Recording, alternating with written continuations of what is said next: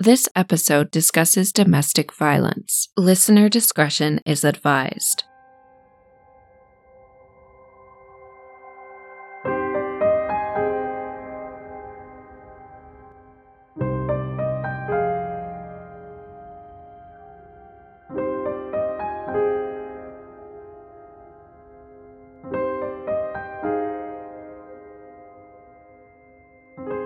When the Facebook notification appeared on Alice's phone, she was flattered. "She is the most naturally beautiful woman I have ever seen," the comment read. The photo was of Alice on holiday in Sri Lanka and had been posted by a friend she had gone on the trip with. Alice clicked on the profile to find it was sent by a mutual friend. The man's name was Harry Dillon. He was physically fit with dark hair and dark eyes. It was clear from his photos that he took pride in his appearance. Alice decided to drop him a message and introduce herself. If she had known of the horrors that would follow, she never would have pressed send. I'm your host, Natalie, and this is Talk Murder With Me, Episode 21, The Murder of Alice Ruggles. Outgoing, witty, and kind are just a few ways Alice's friends and family would describe her. She had a way of putting others at ease, laughing and joking with them. She made people she had just met feel as though they had known each other for years. Alice Ruggles was born on December 24, 1991, to Sue Hills and Clive Ruggles. She had two older siblings, Nick and Emma, and a younger brother, Patrick. The family were close, and even as the children grew up and moved away from home, they stayed in regular contact. Alice and her siblings were raised in Leicestershire, in the small village of Tir Langton. In high school, Alice immersed herself in the drama department, performing in a number of plays. In 2010, she started at Northumbria University, about 200 miles north of her family home. She graduated in 2014 and soon got a job at the UK broadcasting company Sky. For her job, she had to relocate to Newcastle, a city in the north of England. She moved into a flat in Gateshead, a large town located on the opposite side of the River Tyne from Newcastle. She prospered at work and quickly grew to love life in her new home. Trimon Dillon, who started going by Harry when he moved to the UK, was originally from India. He was an only child, raised in a devout Sikh household. The family moved often due to Harry's father's career in the military. When Harry graduated from high school, he went to university to pursue a degree in strategy management. As a part of the degree program, students were given the option to study abroad at Queen Margaret University in Edinburgh, Scotland. Keen to experience a different way of life away from India, and for some time away from his deeply religious parents, Harry jumped at the opportunity to study abroad. While in Edinburgh, Harry particularly enjoyed the social scene. Free from the watchful eyes of his parents, he went out drinking regularly and would often go home with different women. It was the sort of behavior his parents never would have approved of, but being so far away from home, he wasn't concerned about them finding out. On graduating, Harry enlisted in the British Army after meeting representatives who were on a recruitment visit at Queen Margaret University. While in the Army, Harry rose to the rank of Lance Corporal. His first tour of duty was in Afghanistan, where he served in a non-combat role. While stationed in Afghanistan, Harry regularly used Facebook to keep up with friends and family in India and Scotland. One day in October 2015, he was scrolling through a friend's photos when he came across a picture of a young woman who immediately caught his eye. Harry commented on the photo, saying how beautiful he thought she was. It wasn't long before he received the message from Alice introducing herself. The two began messaging back and forth, and then video chatting several times a week. Harry came across as sweet and charming online, and Alice fell for him quickly. When Harry returned to the UK from Afghanistan, the two met in person for the first time. They spent a week together in Newcastle, and then another in Edinburgh. Harry then returned to Afghanistan for his final tour of duty. Not long after Harry came back to the UK in April, those close to Alice began noticing changes in her. She was usually so animated and engaged, but she was becoming increasingly distant and withdrawn. She stopped wearing makeup and lost a lot of weight in a short period of time. She no longer went out with her friends and was arguing a lot with her housemates. As a result, she moved out and went to live with her coworker, Maxine McGill. As it turned out, Harry was far from the kind and thoughtful man Alice had met online. In reality, he was possessive and jealous. He wanted total control over every aspect of Alice's life, from who she spent time with to how she looked. He would go through her text messages and social media. Every time she spoke to another man, he accused her of flirting. The whole time Harry was attempting to control Alice, he was using dating apps to hook up with other women for casual sex. It's not as though he made any effort to hide these other women from Alice either. In fact, he hoped that she would find out about them because he wanted to make her jealous. In late July or early August 2016, a woman Harry had been talking to on a dating site contacted Alice. It was then that she decided that enough was enough, and she dumped Harry. Getting Harry Dillon out of her life, however, would prove impossible. The harder Alice tried to push Harry away and move on, the more he harassed her. In the weeks following the breakup, Harry called, texted, and emailed Alice constantly. Sometimes he would plead with her to take him back, telling her how much he loved her and that he would change. Other times, he was manipulative, trying to guilt her into getting back together with him, sobbing that he would kill himself and it would be her fault. Then there were the threatening messages, in which he told her he had intimate photos of her that he had taken without her knowledge. He told her that if she did not get back together with him, he would post them online. At first, Alice tried to let him down easy, but she quickly realized this wasn't going to work, so she began ignoring him. Enraged at this, Harry began calling Alice's family and friends, begging them to try and get her to talk to him. Knowing that Harry was nothing but bad news, they told him to leave Alice alone. Alice began receiving letters from Harry, in which he wrote poems about how much he loved her and needed her. As time passed, the letters became increasingly sinister in tone. Instead of poems, he would write things like, quote, "I am going to make you my wife." In early September, he found out through Alice's Facebook that she had started dating an army officer named Mike. Harry sent messages directly to Mike, in which he wrote that Alice was cheating on him and telling him, meaning Harry, that she still loved him. Mike knew about Harry and what he had been putting Alice through, so he didn't take any of what he said seriously. Alice and Mike met while Alice was visiting her sister Emma in Germany. The two hit it off right away. According to Alice's flatmate, Maxine, Mike made her very happy. She had a great couple of days with her sister and Mike. They got on like a house on fire, and she said the banter between them was unreal. As Alice and Mike grew closer, Harry continued to stew in his jealousy. On Friday, September 30th, it became clear to Alice just how unhinged Harry had become. That afternoon, he left a voicemail on Alice's phone, pleading with her to call him back. When she didn't call, he drove 2.5 hours from his barracks in Edinburgh to Alice's flat in Gateshead. Once he arrived, he rang the doorbell several times and then hid. A few hours later, he climbed over the fence into the backyard and knocked on Alice's bedroom window. Terrified, Alice peeked around the curtain. On her windowsill was a box of chocolates and a bouquet of flowers. When she looked up, she caught a glimpse of Harry backing away from the window with his hands in the air. The following is the voicemail Harry left Alice after leaving her flat.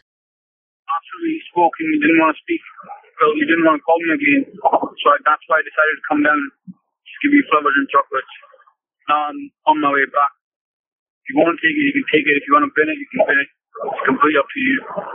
I just wanted to do something just to say I'm sorry and show that I really am sorry. And yeah, that's the least I could have done. But I know you're not going to come out in front of me and speak to me, so that's why I left it there. If you want to speak to me, it'll be good. If you don't, there's nothing I can do. Anyways, sorry for waking you up. Hope you have a good night's sleep. Bye. So basically, he realized she didn't want to talk to him on the phone, so he decided to drive to her flat instead to tell her he was sorry. He then left Alice another more ominous voicemail, which I couldn't find a recording for, but it's described in a police conduct report that would come out later. In the voicemail, he says, quote, "You said guys like me end up killing people." He added that he brought the flowers and chocolates to, quote, "prove that he did not want to kill her." The incident frightened Alice enough that she called the police. Up to that point, she had been putting it off, trying to play everything down in her head. But this time Harry had gone too far. She called 101, the number used in the UK for non-emergencies.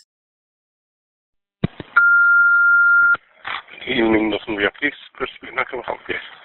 Hi there. I just need a bit of advice, really, more than anything. So I split up with my boyfriend about 3 months ago. Since then, I know that he's hacked into my Facebook and also my phone.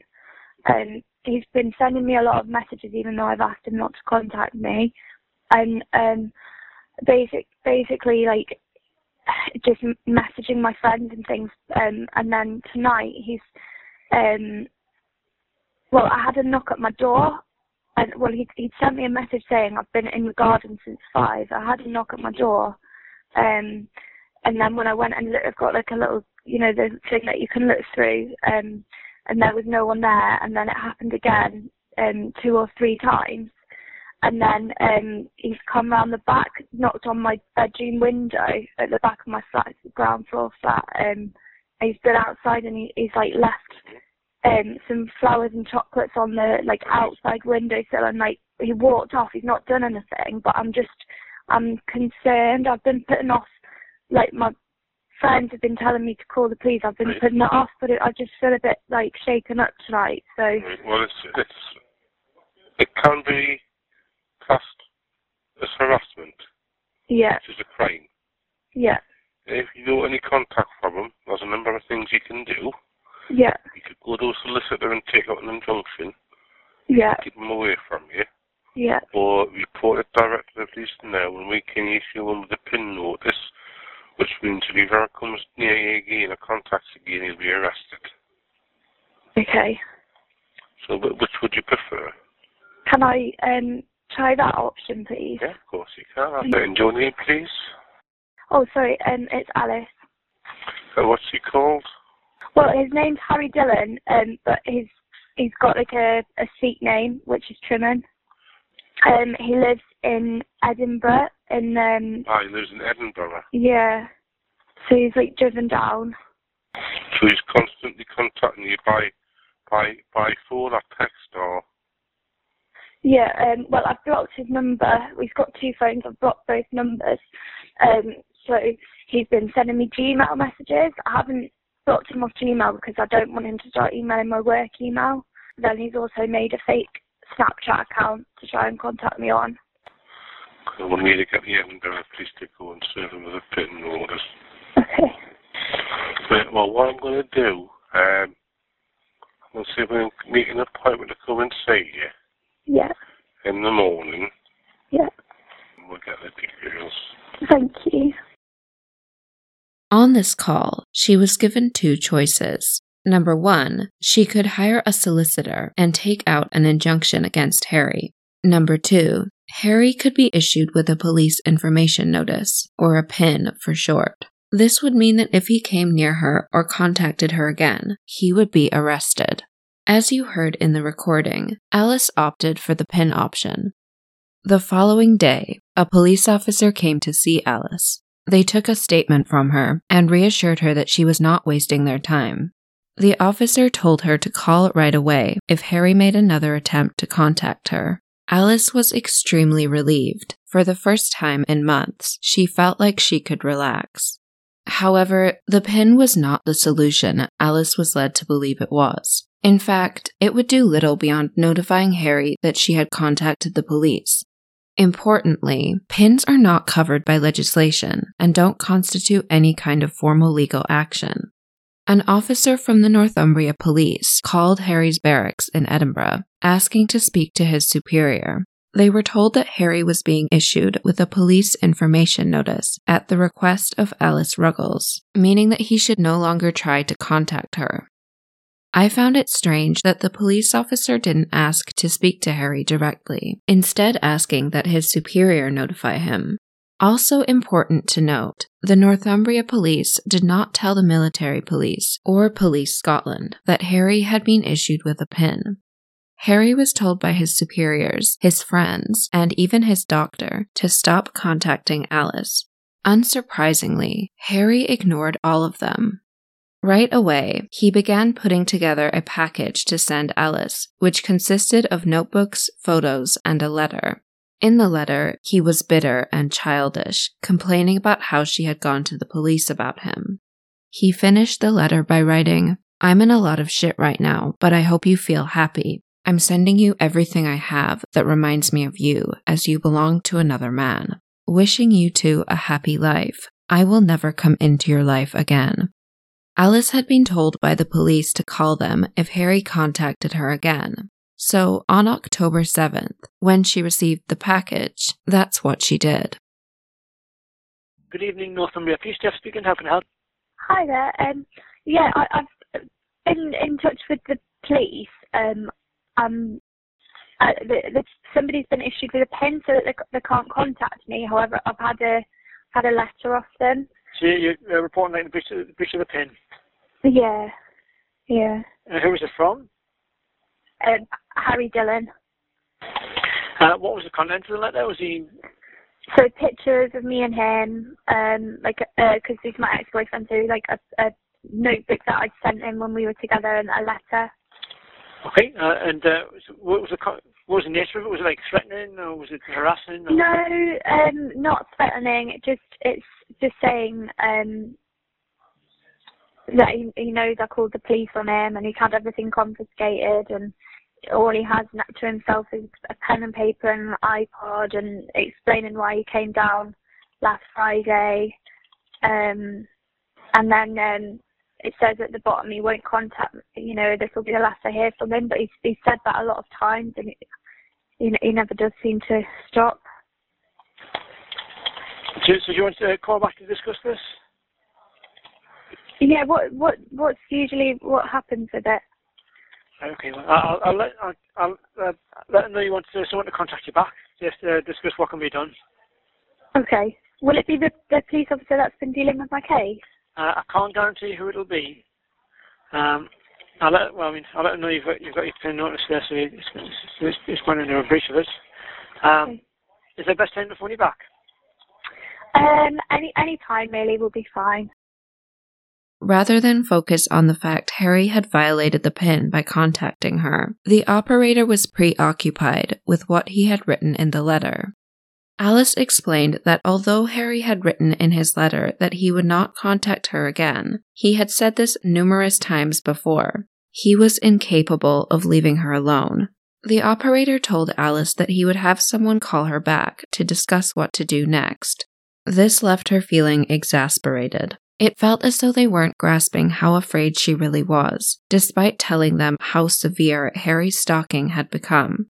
Alice's flatmate, Maxine, would later say of this call, she was asked the question, "What do you want us to do about it?" She said, "I don't know. That's why I'm calling, because I was told if anything further happened, I was to get in touch." She said it was basically a waste of time. Alice did receive a call from another officer later that day to discuss the next course of action. On this call, she was asked if she would like Harry arrested. What kind of police officer asks a victim if she'd like to have her stalker ex-boyfriend arrested? She'd played down Harry's behavior for so long, and she'd waited months before going to the police. How could they think that she was capable of making that decision? Not wanting to seem like she was overreacting, Alice told them no, she didn't want him arrested.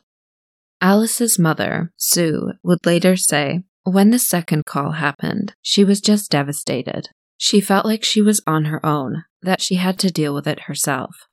By Wednesday, October 12th, it had been 5 days since the useless phone calls with the police. While Alice was still deeply concerned about Harry, she was doing her best to distract herself, thinking about her plans for the weekend. Mike was coming from Germany to see her, which would be a much-needed distraction from all that had been going on. Alice got home from work and went to her room. In between texting Mike, she began going through her closet, contemplating what she would wear to go out that weekend. Little did she know that as she busied herself in her bedroom, Harry was in her backyard. And this was not even the first time that week he had been there without Alice's knowledge. 2 days before, on the evening of October 10th, he had been there taking photos of the backyard and windows, plotting how he would break in a couple days' time. Neither Alice nor Maxine had any idea he had been there. This time, however, Harry was not there to take photos. Once he was in the yard, he spotted an open window, which he was easily able to climb through. The exact chain of events that unfolded are not totally clear, but it all happened very fast. He cornered Alice in the bathroom, holding a knife he had taken from the kitchen. The jury in the later murder trial would hear that Harry, who at 6'1" was nearly a foot taller than Alice, knelt on her back, held her head up, and slashed her neck 6 times, severing her spinal cord. Alice suffered 24 injuries, including defensive wounds on her hands and bruising to her chest from being knelt on. Harry, on the other hand, suffered 0 injuries. When Maxine got home from work, she found that the front door was locked. She realized that she didn't have her key, so she climbed over the fence and called for Alice to let her in, but there was no reply. Relieved, she saw the open window and climbed through. Once inside, Maxine went to the bathroom, where she was greeted by a truly horrific sight. Alice was lying there, completely still. There was blood everywhere. It was clear to Maxine that she was dead. The source of the blood was a deep gash across her neck. Maxine called 999. The following is a portion of her call. Please, I've just come back to my flat and the door was locked, so I crawled through the window and my flatmate's covered in blood in the bathroom. Is she breathing? I don't know, I can't look, I'm sorry. Okay, try and stay calm. Alice! Alice! Alice! Oh my God, she's dead. And yet the door was open?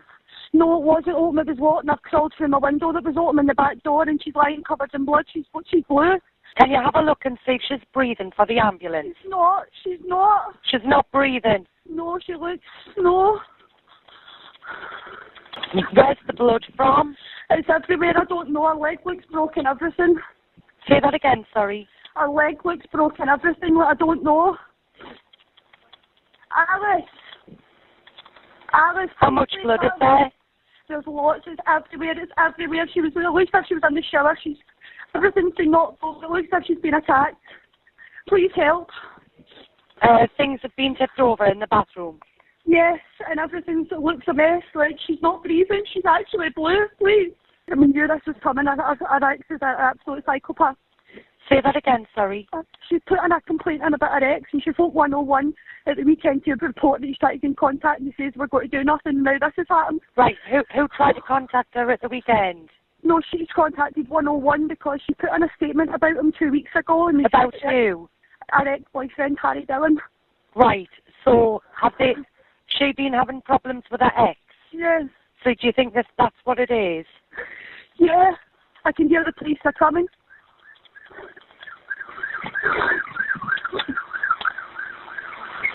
Yeah, they're saying they're at scene. I'll wait with you until they're actually with you. Okay, you're doing really well. You're doing really well. When the paramedics arrived, Maxine's worst fears were confirmed. Alice was pronounced dead at the scene. Harry was arrested in a matter of hours back at his barracks in Edinburgh.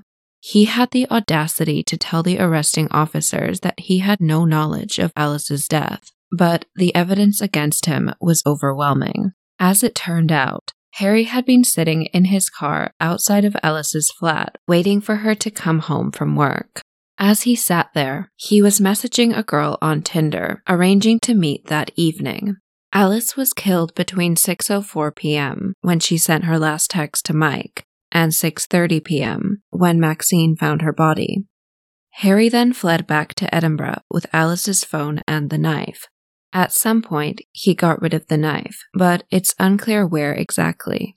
It wasn't difficult for detectives to come to the conclusion that Harry was guilty of killing Alice.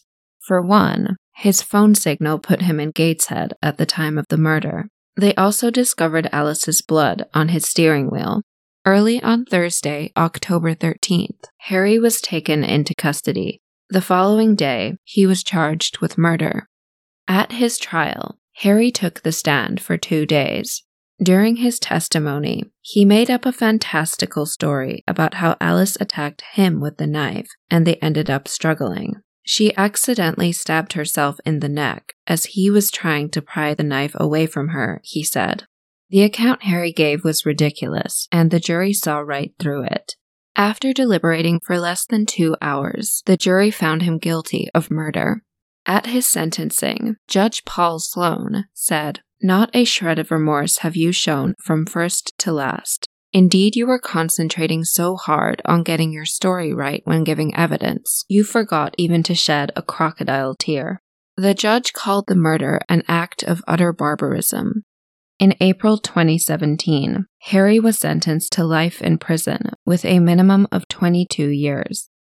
Alice's parents, later discussing what went wrong in the handling of their daughter's case, said, "We believe that her death was preventable. We find it difficult to comprehend that the police and the army were unable to support and protect her, even though she described in her first phone call to the police that she was being stalked and provided ample evidence."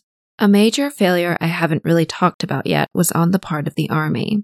During Harry's trial, it came out that the army did not record that he had been charged with assault while serving in late 2012.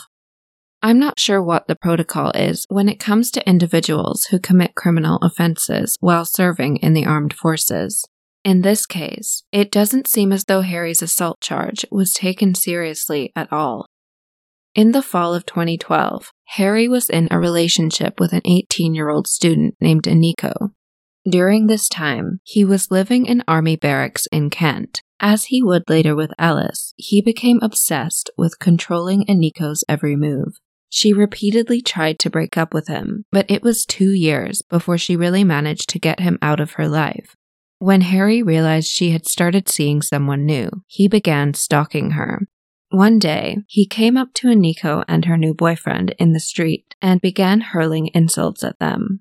"Is this who you're sleeping with? I cannot believe you would leave me for this. Why did you take my girlfriend away?" Harry fumed. When she told Harry she would call the police, he spat in her face and called her a bitch.